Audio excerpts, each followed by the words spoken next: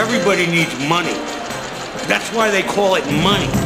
The best things in life are free, but you can give them to the birds and bees.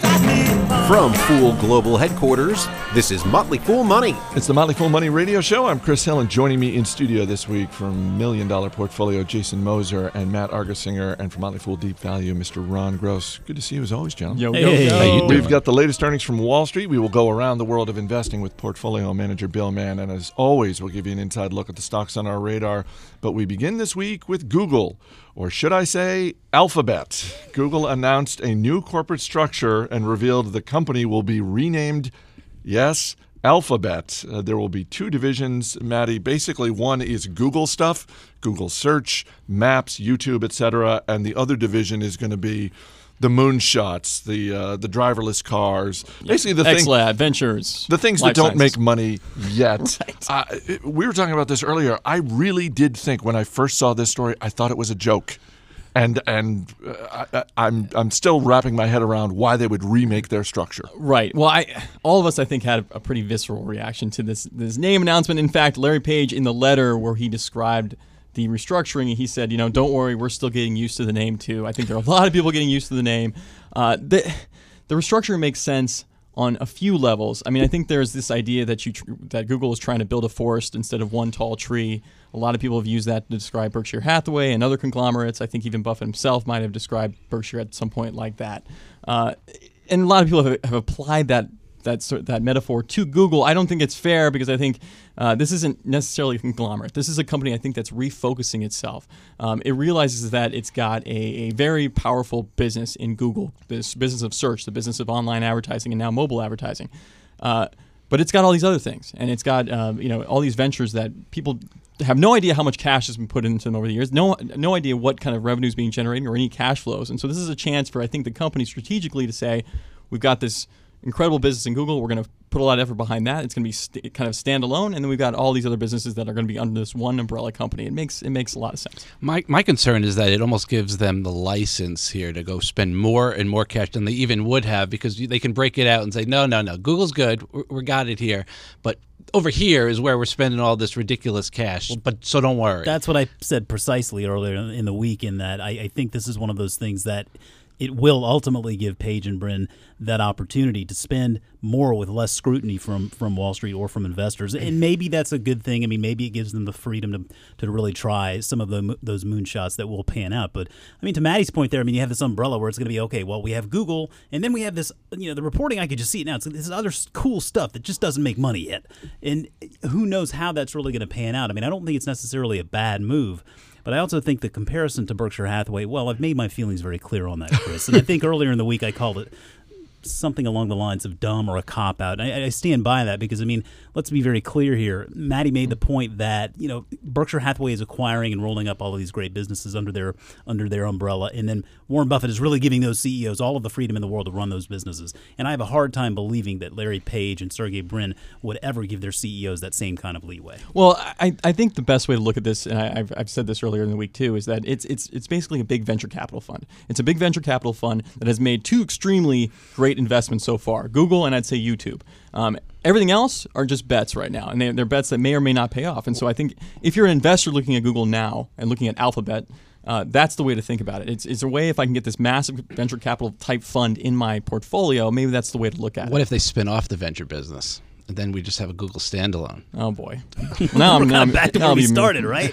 Well, they just another company. They clearly wanted to get this out the door this week because they did not secure the URL alphabet.com, and congratulations to Chris Andrikhanich of Cleveland, Ohio, who is a dad, husband, and self-proclaimed geek, because back in 2007 when he went on Twitter, he secured the @Alphabet Twitter handle. So congrats to him, because I'm pretty sure a check is coming his way. Wow. And BMW owns the alphabet.com, right? Is that where we are? Okay. Yeah. Maybe they would have been more clever in doing Alphabet, ALF.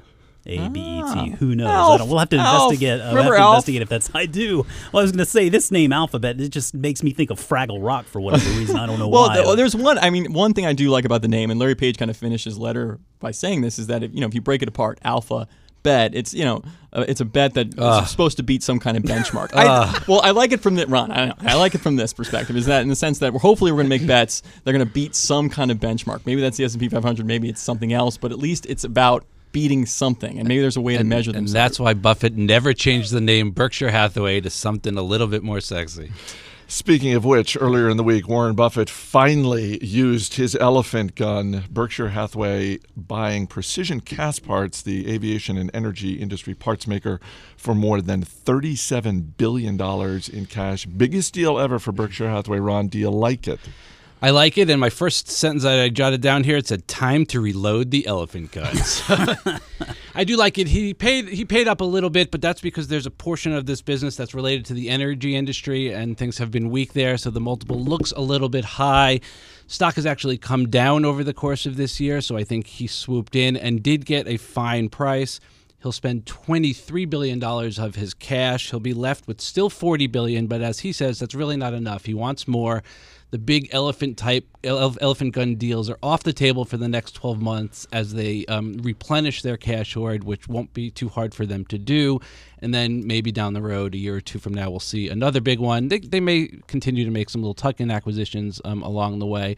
But this is the kind of business that he likes, an industrial business, well-run. CEO Mark Donegan will continue to run the business. It'll stay in Oregon, and I think this is a nice deal. You think back a few years to when they bought Burlington Northern Railroad for somewhere in the neighborhood of $26 billion. That was seen as a huge acquisition at the time. That has certainly paid off well. 5 years from now, do you think we're going to be looking back at Precision Castparts and thinking it paid off just as well as the Burlington Northern deal did? Well, obviously, Mr. Buffett thinks so, and it's certainly a bet on the aerospace industry, the airline industry, which, as we know, has been consolidating, and there are a lot of orders out there.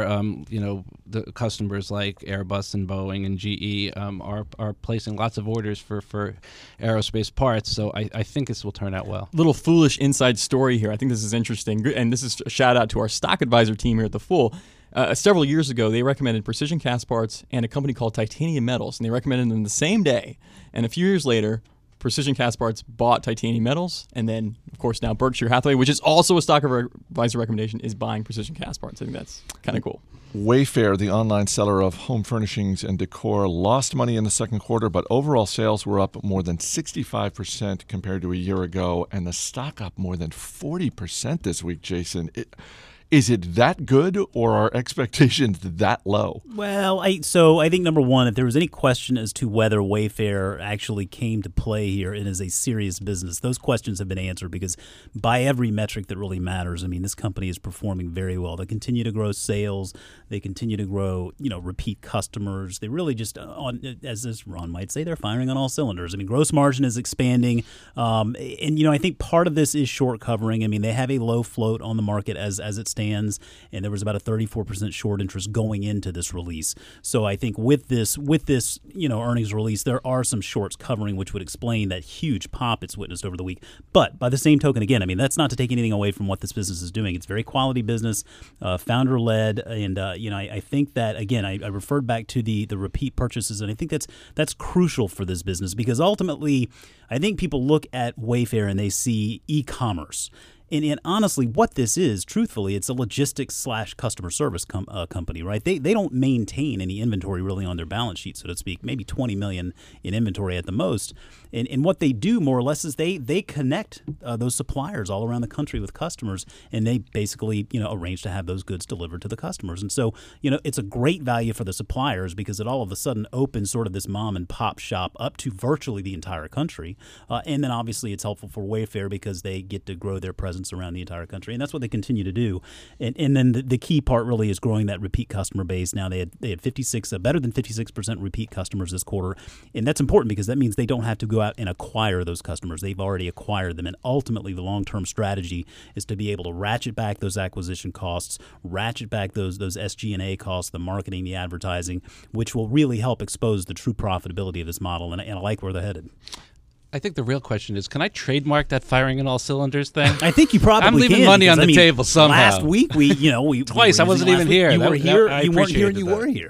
I think we'll have to pay you a little something on the side. radio@fool.com is our email address. Question from Brian in Nebraska. Do you see Wayfair getting bought out by Amazon, or are they just a smaller company enjoying their carved-out niche in the marketplace? I saw Wayfair getting bought out by Amazon before they went public. That was honestly what I thought was going to happen, and I remember putting an article out on Fool.com saying as much, because they had about a year before the IPO. I think that time has passed, though. I don't believe that Amazon would jump in there and acquire them at this point, because I don't think Wayfair wants to be acquired. I think that because they are founder-led, they are calling all the shots in the business, and I think they really want to grow this thing for the long term.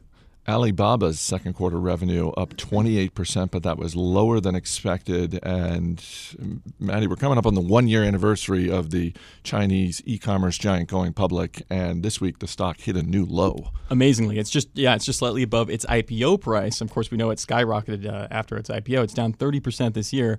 By the way, I want to point out that with Alibaba's fall, they are now trading a lower market cap than Amazon. So that was not the case last November. That was bigger certainly than not the case. Amazon. Well, I mean, and it was bigger than Walmart. There was a world killer aspect to this company when it IPO'd last year, and I just feel like, good luck with that now. I think Amazon is certainly rightfully the king of e-commerce, but there's a lot of issues going on with the Chinese economy, a lot of macro concerns. I don't think this is a business. I feel like this is a business that's not very focused right now. They had a U.S. business that they've pulled back on. They're trying to kind of increase their international transactions. It doesn't seem like that's working out so well.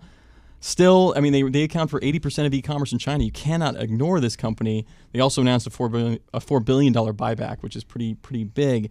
But I do see a company that's trading at 15 times sales, and if I'm looking at a growth rate now of 30% or less and declining, and by the way, that growth rate, I mean, a year ago when they IPO'd, their year-over-year growth rate was 60%, so that's quite a deceleration. So if I'm going to pay 15 times sales for Alibaba at that kind of growth, I'd rather pay 2.5 times sales for Amazon, and I can get growth over 20%. Up next, retail, restaurants, and a surprising stock offering. Stay right here. This is Motley Fool Money. Welcome back to Motley Fool Money. Chris Hill here in studio with Jason Moser, Matt Argesinger, and Ron Gross. Time for a tale of two retailers. Second quarter profits for Nordstrom came in higher than expected. JCPenney lost nearly $140 million in the second quarter, but that was still better than analysts were expecting, Ron, and both stocks up on Friday. Yeah, tale of two stocks, though. Don't let the two companies, don't let the fact that both stocks are up fool you. Nordstrom doing a great job. We saw a 20% growth in Nordstrom.com, and comp sales are up 4.9%. Their recent anniversary sale did really well, thanks to my wife, I'm sure.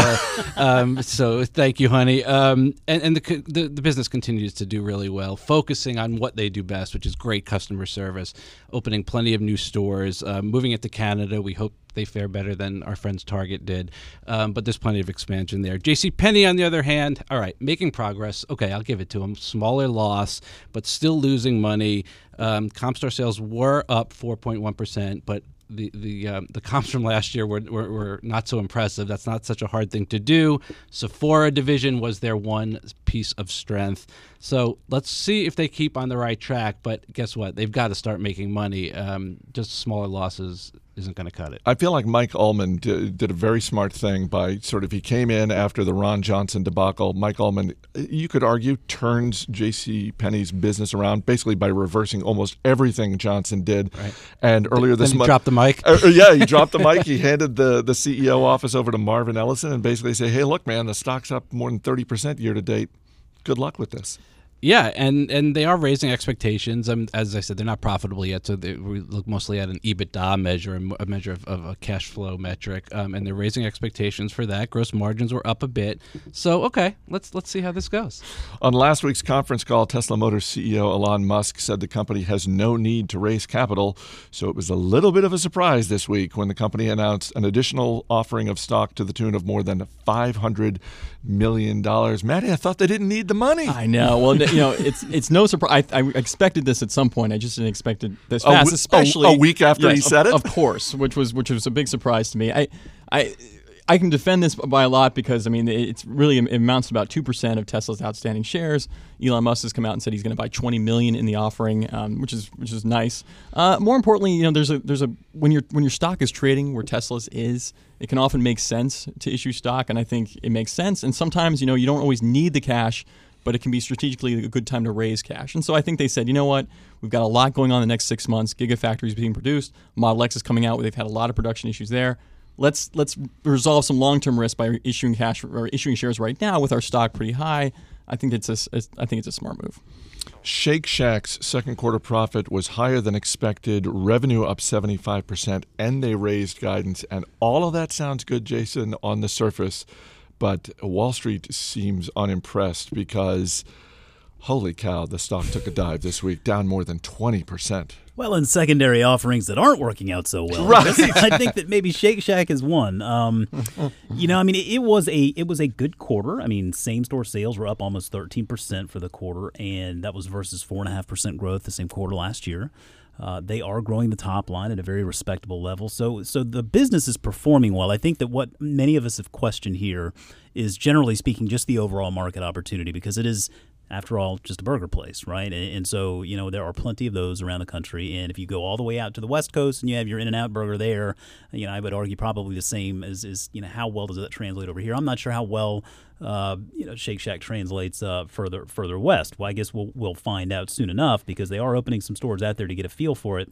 But then I think some of the news that really, I'm not convinced maybe that market foolery didn't leak early that day, because we were sitting here talking about this, and the stock was just up. It was doing well. And then right after we got done taping, man, that's when the bottom fell out. Well, this is, and we've seen this type of thing happen over and over this earnings period. It's really sort of weird the way the initial reaction to a stock, because initially when Shake Shack reported, the stock popped and it was going in that direction for a few hours. 7.5% after and then hours. It seems like over time, more questions get asked, and whether it's Shake Shack or some other company, we're really seeing I don't know. It's really odd. I've seen it several times this quarter where, as you said, either after hours or before the market opens, stock is strong. But then when the conference call comes, usually at 9, 10, sometimes even at 11 a.m., and we hear a little bit more, we hear about expectations going forward, analysts get to ask questions, we see the stock reverse one way or the other. Well, and keep in mind, Steak and Shake, or I always want to say Shake Shack, has a very narrow float right now, and they're issuing shares, but that's mostly for so insiders can cash out. I just, as we were talking over the past week, this is a company with the market valuation on this company, if you look at the per store valuation of over $35 million, and normally that would be reserved for companies that are growing very, very fast. Now, the same-store sale growth is nice, but this is a company that's going to open maybe 12 restaurants over the next 12 months. It is not growing. I mean, it's not growing at very high rates. I don't see how they can hold on to this valuation. Right, and put that into the context of Chipotle. I mean, where Chipotle is going to, they're going to open 170, 180, 190 stores in a year, versus Shake Shack's 12 to 14. And then, to the point about the secondary offering, this is a secondary offering, and precisely as Matty just said there, it's for insiders to cash out. The company's getting none of this money. And so, that could be sort of a sign there that insiders are feeling like, hey, this is a pretty decent valuation. We want to go ahead and cash out. And because of that low float, your average retail investor is probably thinking, hey, what in the world? Right. Maybe this isn't really all this crap. I would never want to participate in an IPO or a secondary or follow-on offering where the insiders, where the prime motivation was for insiders. They own 50% of the company. Why would I be left holding their bag? Right. No, thank you. That just doesn't big make red sense. flags. And they're all company-owned, right? Should they seriously? No, they're not all company-owned. Actually, there a lot of them. Obviously, the international locations, which they have a number of, are licensed, and so they aren't all company-owned. And I think that's one thing we've seen before with Jerry Morrell, for example, Five Guys. He was very much, if he could buy all those licensed stores back, he would, because they are cash machines. But it's just a way for companies to grow quickly, to license those stores, especially if they're going to expand internationally. They're just not going to be able to really own those stores. All right, guys, we'll see you later in the show. Coming up after the break, a conversation with Bill Mann about what's been happening in China and what it means for U.S. investors. Stay right here. This is Motley Fool Money. Welcome back to Motley Fool Money. I'm Chris Hill. Bill Mann is the portfolio manager at Motley Fool Funds, and he joins me in studio now. Thanks for being here. Hey, Chris, how are you? I'm doing well. There's a lot going on in the world of investing, the global world of investing. So let's start with China, because the last time you were on the show, that's where we started. We'll start there again, because earlier this week, the good people at the central bank in China devalued its currency, and I think it's fair to say that sent a little bit of a shockwave through their markets. But it also sort of sent this signal that Beijing... Hey, guess what? Things aren't so great. Yeah, I mean, am I wrong? That was the first... Do you remember a few years ago when people were trying to set up Chinese renminbi bank accounts here? Like, yeah. And now you have the central bank essentially sending the signal, we think this economy is sputtering. Yeah. Well, I mean, if you look at any country that sells, that is commodity driven, they could have told you that a long time ago. In fact, they did tell you that a long time ago. So I just literally think that China makes up its own statistics and they're just making up these moves as they go. They are, if they're not panicking, they are making a very good show of panicking between the moves that they've made with the market, with their stock market, where they literally on the 5 o'clock news, I don't know if it's actually on at 5, but the state-run media for the last year and a half has been hyping the stock market. So people have been pushing their way in. It doubled, almost tripled, and then fell 35%, which if you look is still pretty good, right? And it's somehow a crisis. And they've panicked. They've said, okay, if you own more than 5% of a company, you can't sell it. We're going after these vicious short sellers who are also known as people who are just trying to sell. The next thing that they could just do is just make up closing prices. Okay, we want this to be 7, so it's 7, right? It is amazing what is happening there. It's not a market. Well, and the last time you were on, one of the things we talked about was if you're a U.S. investor, rather than look to just sort of jump into the Chinese market with both feet, maybe look at U.S. companies that do a lot of business in China. But now you look at companies, and let me just list a few across a range of industries: Qualcomm, Yum Brands, Texas Instruments, Wynn Resorts. These are all companies, U.S.-based companies. Good companies. Who are making more than 40% of their revenue from China. Yeah. And looking at what happened this week, I mean, how much trouble are these businesses in right now? I mean, it kind of depends. In a lot of ways, those companies, all their contracts are dollar denominated, but so in some ways it might be good for them if they've got labor there, because their labor costs in Chinese currency and yen has dropped. So. But if you're Apple and you're thinking about how many more iPhones you can sell in China, the fact that the economy is slowing down, I don't think it's good for anybody. I really don't. It just goes to show that sometimes rampant bull markets, and define that as you will, but a long-running bull market hides a great deal of rot. And so when it pulls back just a little bit, that rot is exposed.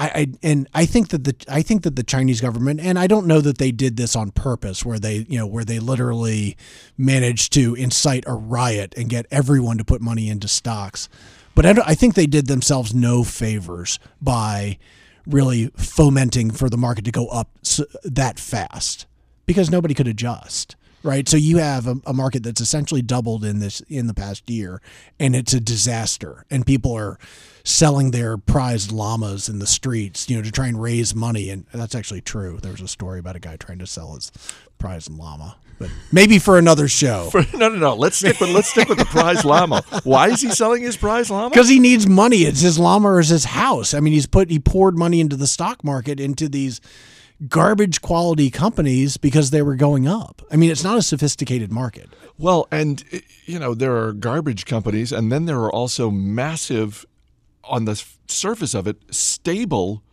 companies like PetroChina, which is a huge energy company. And when you think about big energy companies, one of the things you think about in terms of the stock is its stability, or what should be its stability. It is now one of the most volatile large company stocks in the world. Yeah, it's as volatile as some of the pink sheet stocks here in the U.S. I mean, it is really remarkable what's happening there, and people are panicking. And they probably should, but it is the downside of a market that's gone up that fast. And yeah, I mean, companies like PetroChina, I mean, obviously it's in the oil sector, so it's got it has it's been hit by some commodity prices and things of that nature, but a $300 billion market cap company should not move I mean, it's having swings of $100 billion over, in market cap over short periods of time, which is unreal when you think about it. You're listening to Motley Fool Money, talking with Bill Mann, the portfolio manager at Motley Fool Funds, which, as of the latest public filing, had more than $730 million under management. Let's bring it back to the United States. Earlier this week, Berkshire Hathaway, very much in the headlines with a more than $37 billion acquisition of Precision Cast Parts. Yeah. They spent some money. They spent some money, and I know you are a fan of Warren Buffett, but I get the sense that you are not a fan of this deal. Oh, no. I think that the deal is good, and and Precision Cast Parts is a fine company. I think it's probably from having from having been brought up as an investor, looking at message boards, at the Fool and elsewhere, and the Berkshire fanatics have a very, very strange way of loving every deal that Buffett has ever done instantly. And I think, and you and I were talking about this off air before we were taping. There actually are some people, who are not that happy about the deal, who would prefer that he hold cash, who think that he paid too much. But it's just always amazing to me because people, and Buffett, I think, deserves the benefit of the doubt more than perhaps any investor alive. But, immediately when he does something, it's automatically in their eyes brilliant. And I just think that it's a commentary on people's willingness to trust the master, if you will. I think that the deal, I think it's a great deal for Berkshire.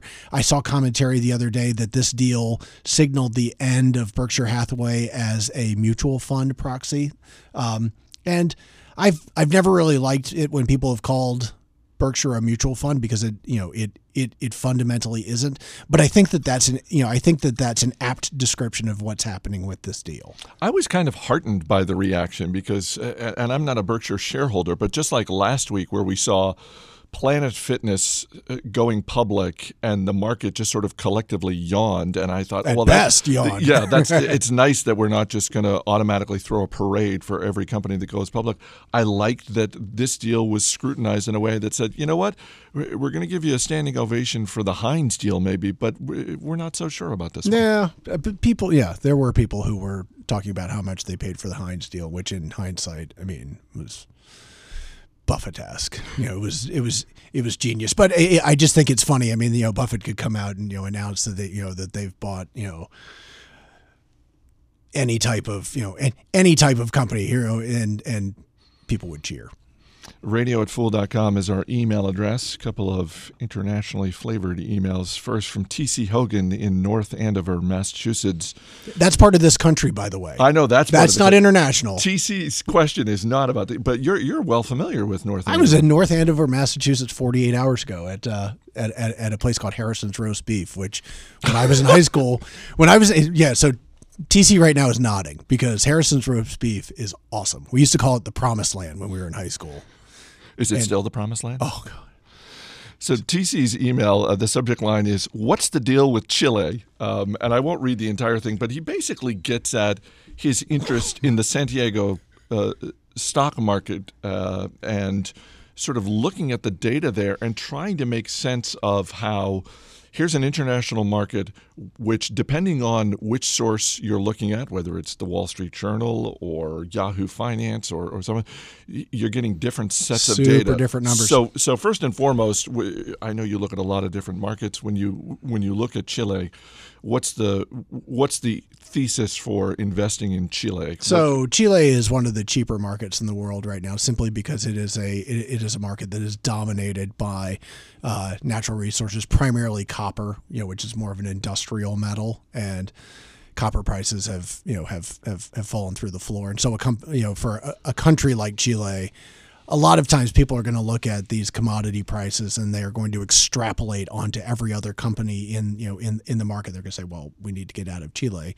because we don't think the price of copper is going to go up anytime soon. But There are great companies in Chile. I mean, there's Vina Conciliatoro, which is one of the world's largest winemakers, is there. It's a fabulous company. How do you square the data? Because I think it's great that he's looking at a market outside the U.S., and I think for anyone who's looking outside, we talk about trying to trust the data from China, but let's set aside. That's different. Let's set that aside for a different. moment. I mean, when you're looking at any international market, how do you figure out a way to sort of square two sets of data from two seemingly reputable sources? Yes. Well, so I think if you look, and one of the places that is readily and freely available online that I look at is Bloomberg, and they've got market data. And if you click down on the countries, you will notice something, which is, and you can think about this intuitively in the United States, and it makes sense.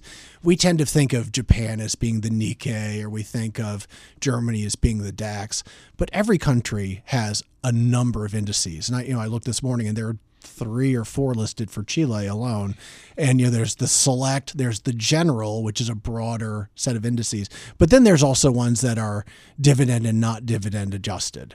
So the data actually squares, and sometimes they're wildly different. But I think that the aggregator sources, and Yahoo would be one of them, and I think that was one that he mentioned, sometimes are a little bit fast and loose about the description of what they're displaying. Is it dividend? Is it impacted by dividends? Are they reinvested?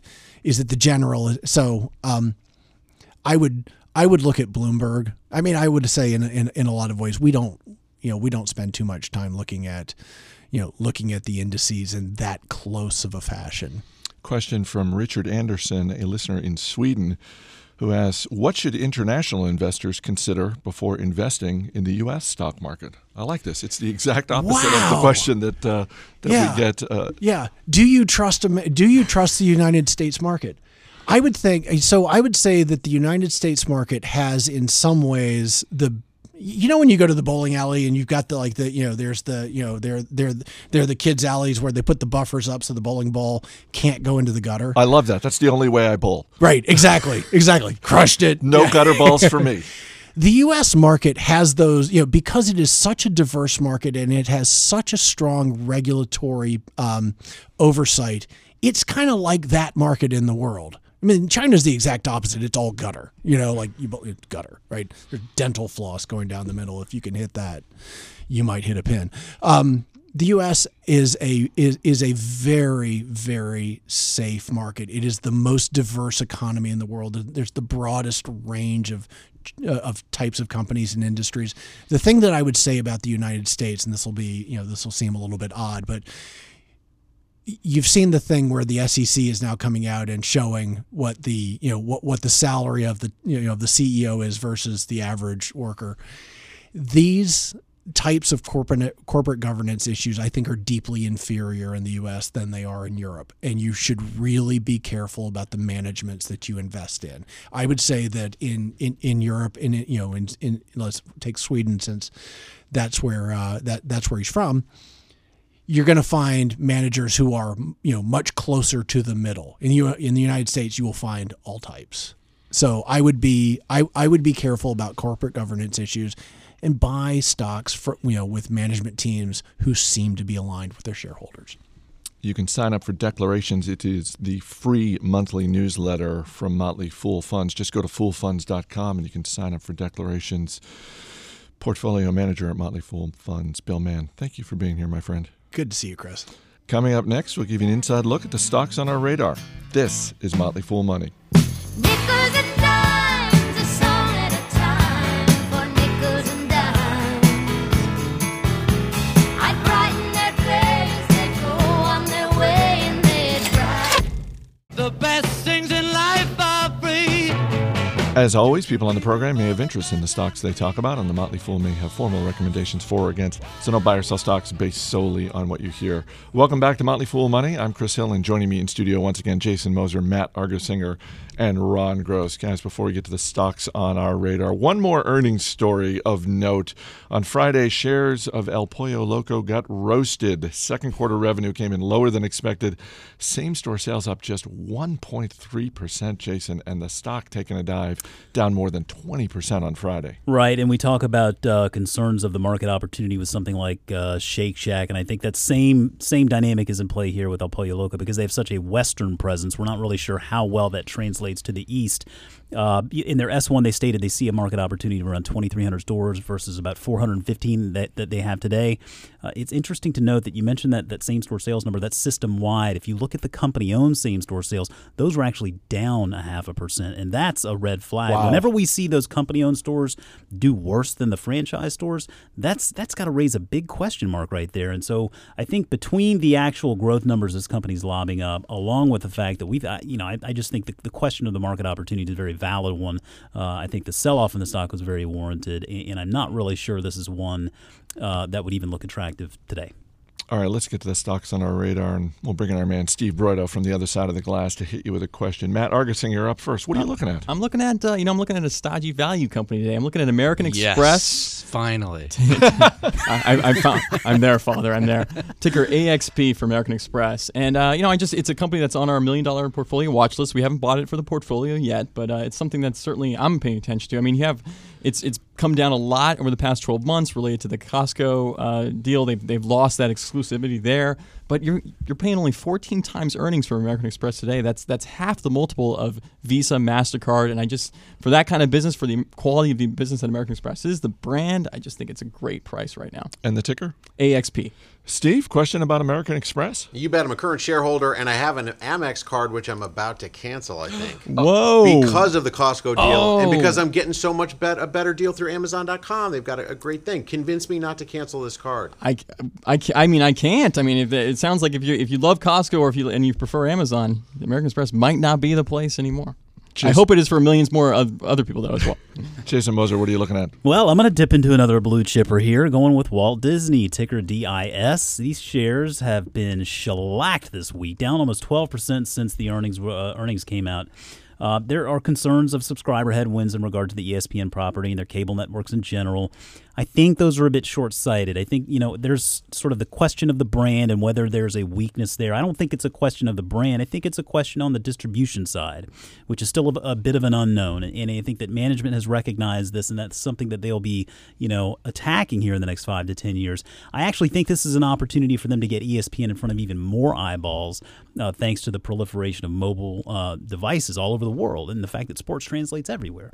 So I'm actually encouraged there. And then when you look at the shorter-term catalysts on the horizon and Star Wars and Disney Shanghai, I just think there's too much to look forward to with this business. And if you're looking for one to buy and hang on to for years to come, this is a great one. Steve, question about Walt Disney? My question is the new Star Wars. Are you as excited as I am? How excited are you? I'm very excited. I hope there's no Jar Jar Binks. I would say I'm doubly excited, Steve. Doubly. What an easy question. I mean, look what I got. Oh, my goodness. All right, Ron Gross, what are you looking at? I got Graham Corporation, GHM, a new deep value watch list stock for me, not a recommendation. They make vacuum and heat transfer equipment for energy, defense, and chemical industries. Boom. U.S. Navy's a large customer, only $180 million market cap here. Profitable, great balance sheet. Because of the weakness in the energy sector, stock has come down quite a bit, trading near its 52-week low. We've got less than 2 times tangible book, 4.5 times EBITDA. As I said, tons of cash, almost no debt. Stock is probably worth 10 to 15% more based on normalized earning, not counting any future growth going forward. I need to dive in a little bit to the competition here, but it looks really interesting to me. Steve, question about Graham Holdings? How did you find this company, Ron? Well, I run a series of screens on some software we have here where I put in some criteria that I'm looking for. It spits back a couple dozen, and I spend my days sifting through them. Is one of the tabs you click unsexy? Because when you describe that business. Boring is good, my friend. All right, Steve. Graham Holdings, Walt Disney, American Express. Anything of interest to you there? I don't know. Graham Holdings sounds pretty interesting. There I like you companies go. like that. I just want to know where Ron's finding them. All right, Ron Gross, Jason Moser, Matt Argersinger. Guys, thanks for being here. Thanks, Chris. That is going to do it for this week's edition of Motley Fool Money. Our engineer is Steve Broido. Our producer is Matt Greer. I'm Chris Hill. Thanks for listening. We will see you next week when our guest will be Tess Vigeland, the former host of Marketplace Money.